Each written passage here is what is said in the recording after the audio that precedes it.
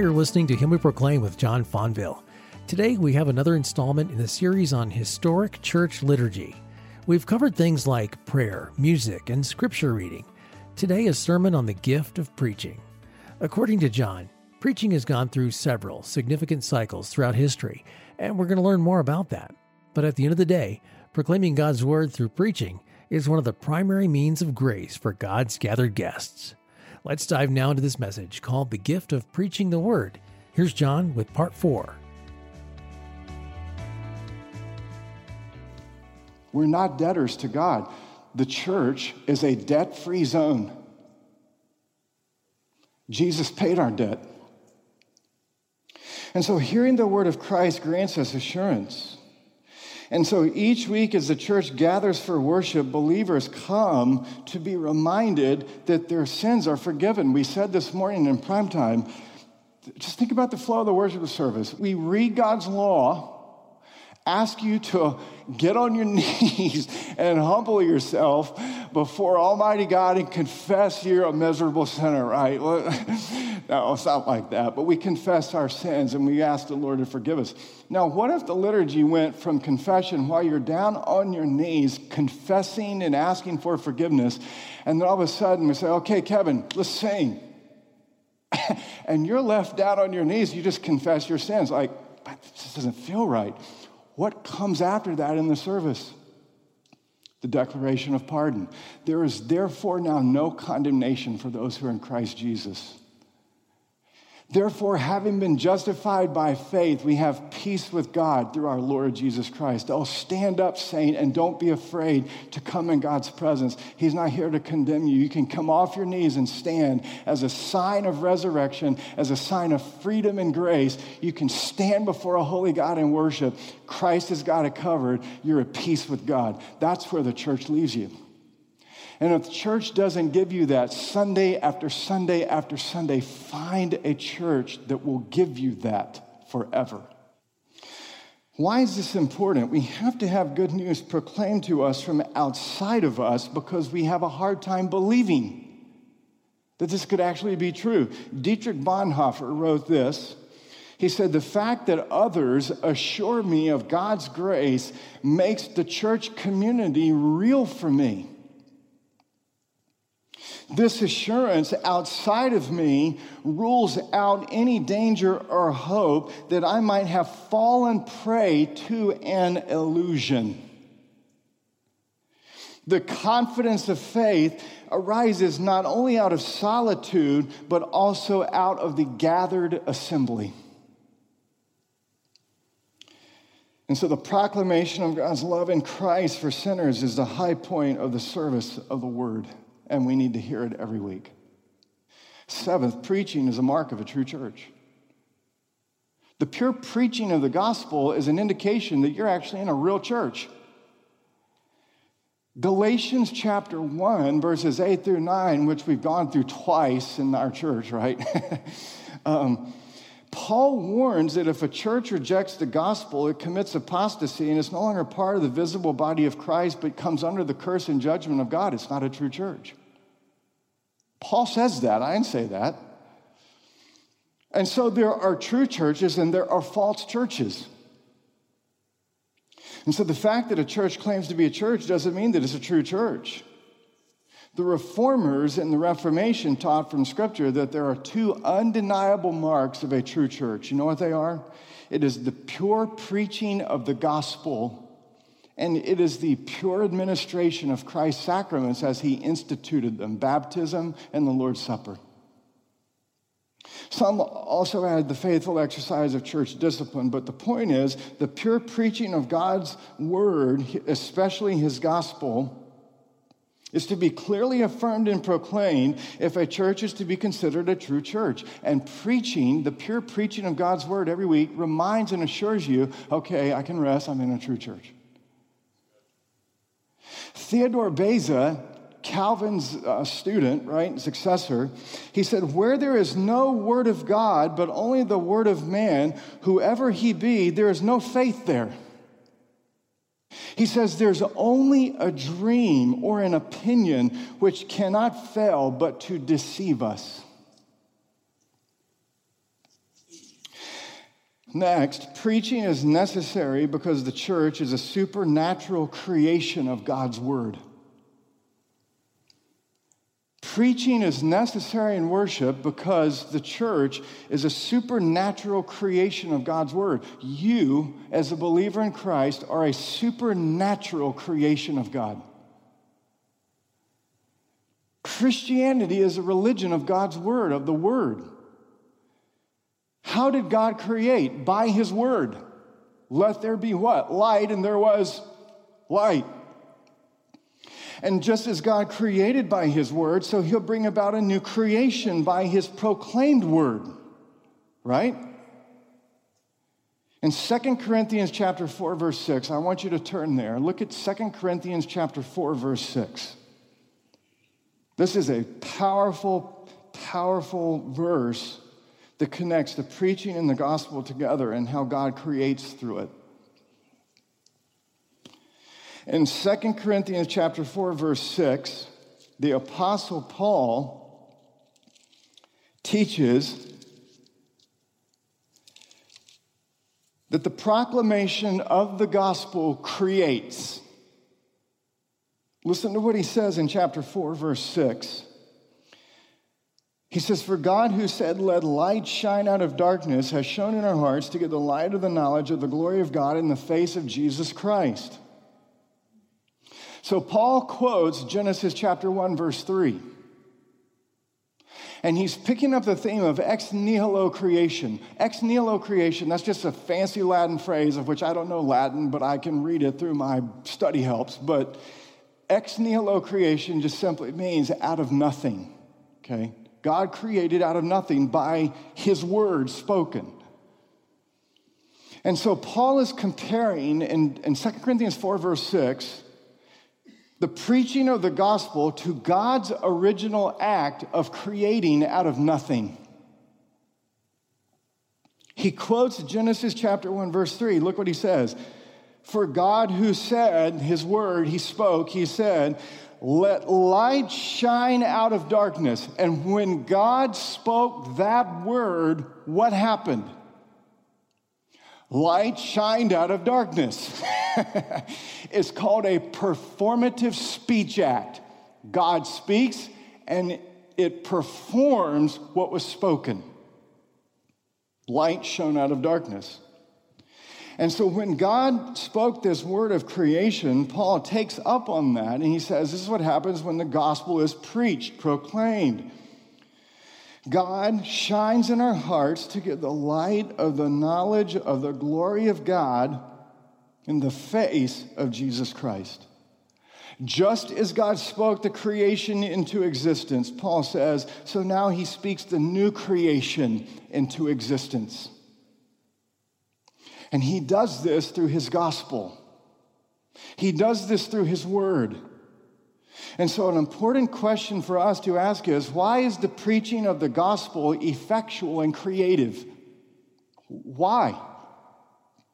The answer is the work of the Holy Spirit. The Holy Spirit works through the means of preaching of the gospel. In 2 Corinthians chapter 3, verse 8, the Apostle Paul describes the gospel as the ministry of the Holy Spirit. Okay? The gospel is the ministry of the Holy Spirit. The Holy Spirit takes action through the proclamation of the gospel. This action is necessary because we are all spiritually blind apart from the work of the Spirit. Look at 2 Corinthians chapter 4, verse 4.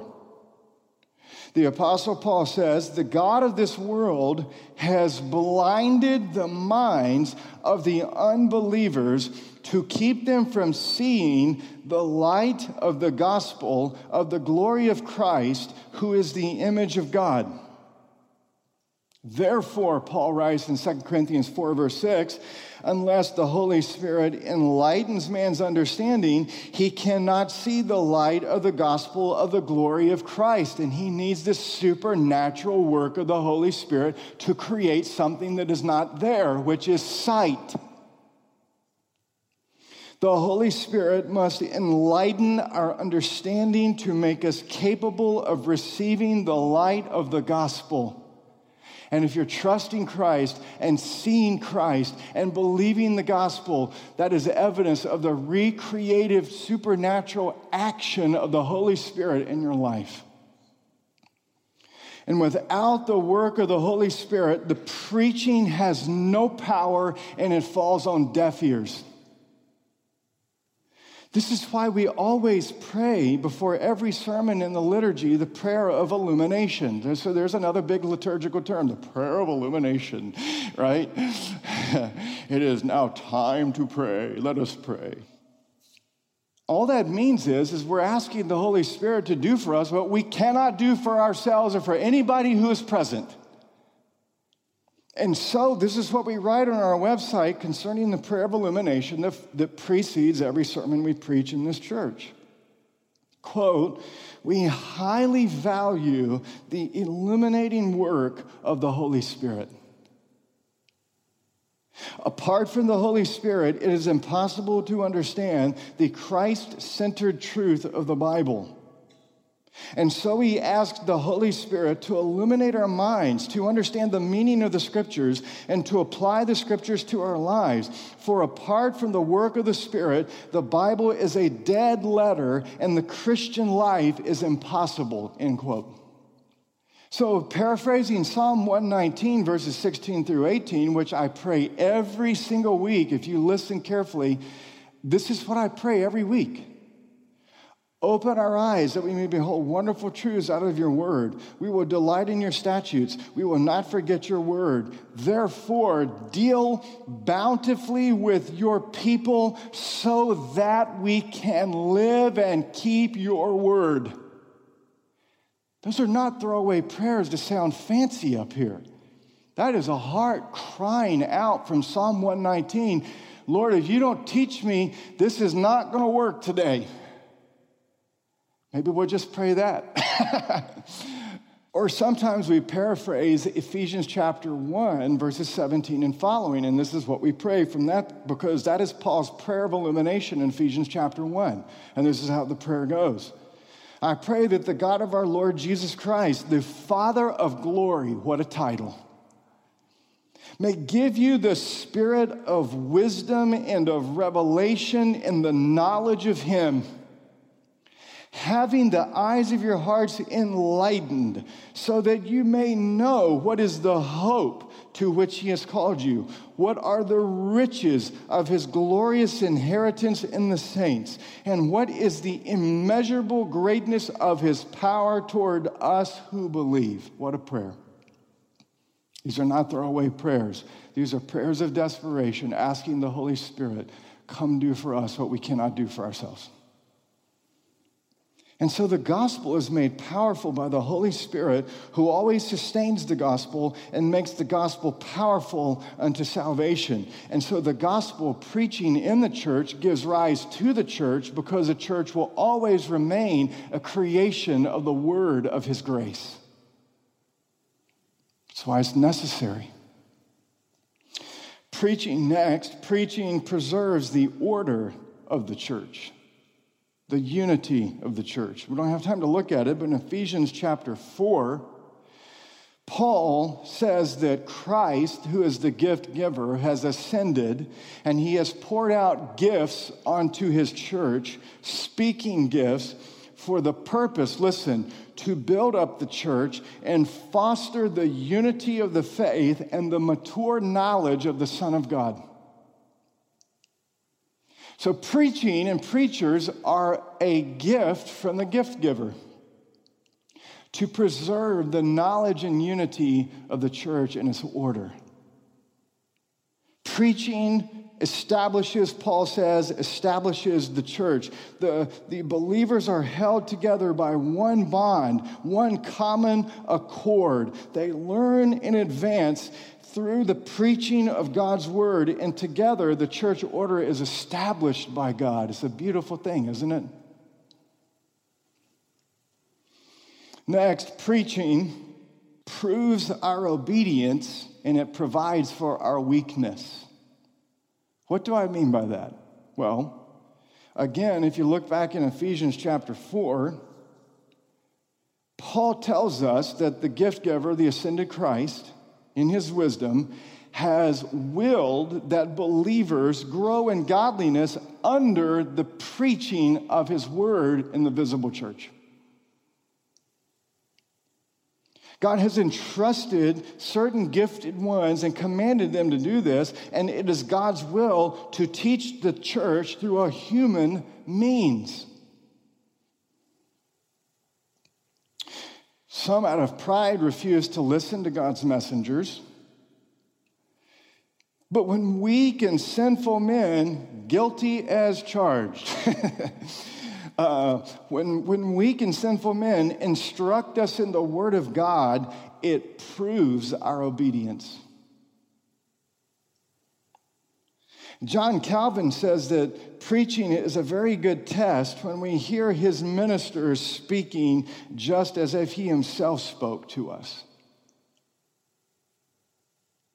And so with a gentle and teachable spirit, God's people must allow themselves to be governed by those appointed by God for gospel service. The author of Hebrews says, let them do this with joy, please. Why? Why to your joy? And I know some of you out there know what I'm talking about. Because the author of Hebrews says, if you let them do it with joy, it is to your advantage. Not only does it prove our obedience, but it also provides for our weakness. The preaching of God's word through a human person provides for our weakness. To give you an example, in Exodus chapter 20, the people of Israel are summoned by God to stand before Mount Sinai. And that was an awesome sight. If you read Hebrews 12 interprets what it was like to be there. And the people are standing before God at Mount Sinai in front of the frightening presence of God. And God begins to speak, and it sounds like thunder. And so they say to Moses, listen to this, Exodus chapter 20, verse 19, you speak to us and we will listen, but do not let God speak to us lest we die. You don't want God speaking to you without mediation. That's why he came to speak to us in his word, which is Jesus. Calvin says that God prefers to address us in human fashion through interpreters in order to draw us to himself, rather than to thunder at us and drive us away.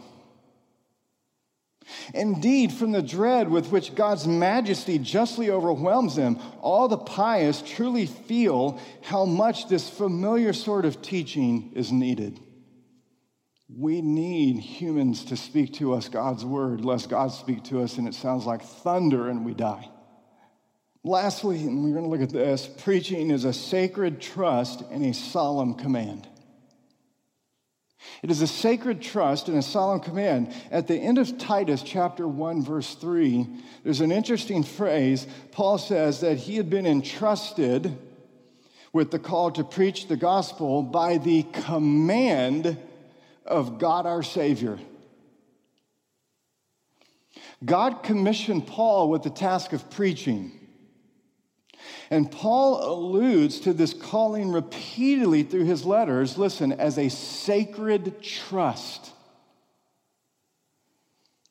Not only that, but listen, in addition to Paul's preaching as a sacred trust, Paul's preaching reflects God's command. He says, I was called to preach by the command of God, our Savior. This is why preaching is not an optional method in the church. It's commanded. It's not like somebody thought, oh, you know what? I think what would be the most effective thing is for a human, weak, sinful man to get up every week for 30 to 40 minutes and talk to people. Oh, that'll be really effective. That's going to grow the church. But if you look at the book of Acts, it says the word of God continued to spread. What grew the church? The preaching of the gospel in the early church. It's God's command method.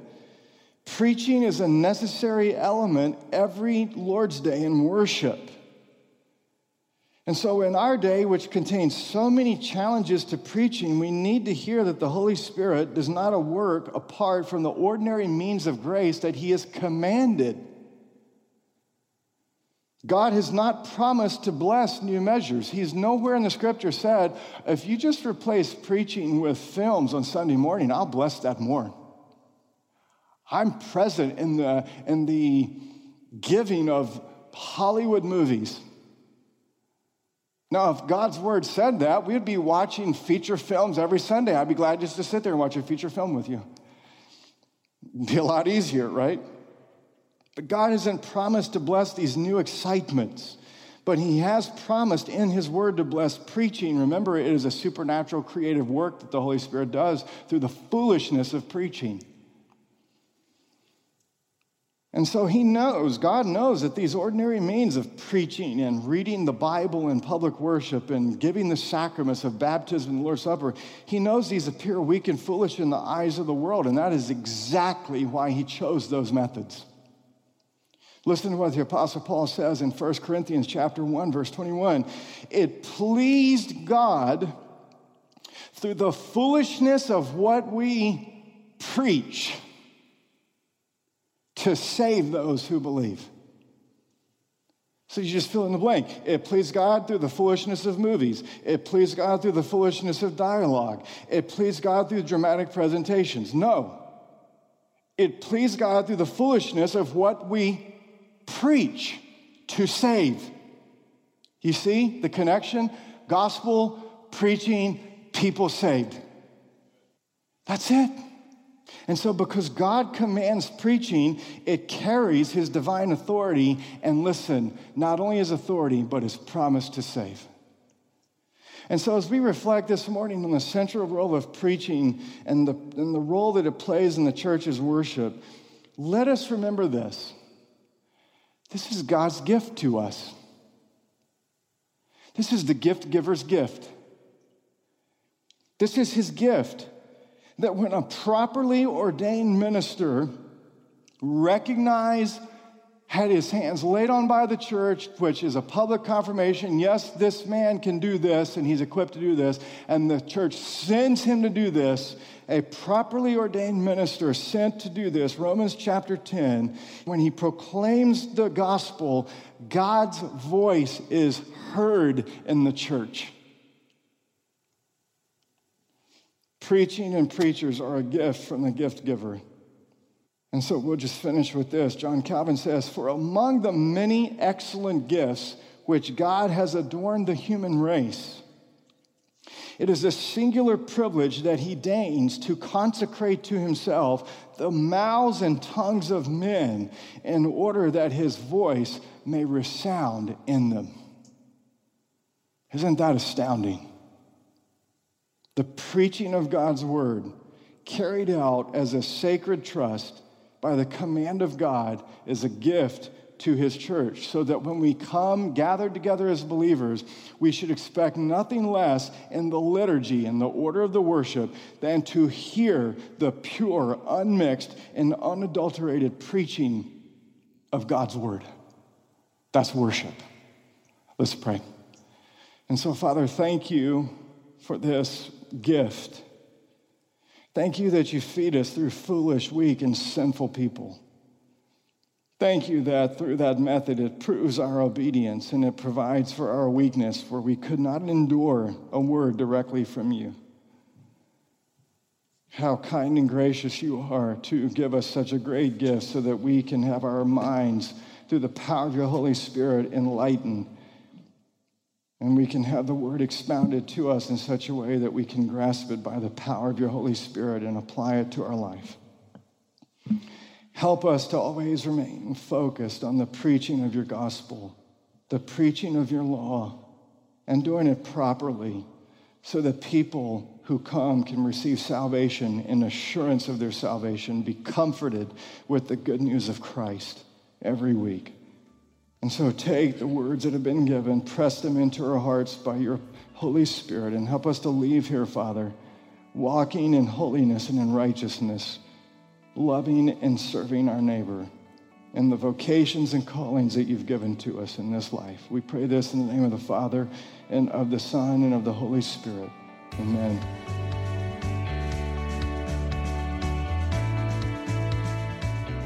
Thanks, John. That's a message called The Gift of Preaching the Word, Part 4. We'll hear more from the Gift Giver series coming up next time. The heart of Him We Proclaim is to bring you the gospel of good news each weekday. With each message, our prayer is you would hear, believe, and enjoy the gospel in your life. If you want to re-listen to or share any of these messages, you can find our smartphone app or locate our podcast by searching for Dr. John Fonville or Him We Proclaim. Him We Proclaim is a broadcast of Dr. John Fonville. If you would like to learn more about his local church in Jacksonville, Florida, you can visit ParamountChurch.com. Thanks for listening, and we hope you'll join us next time.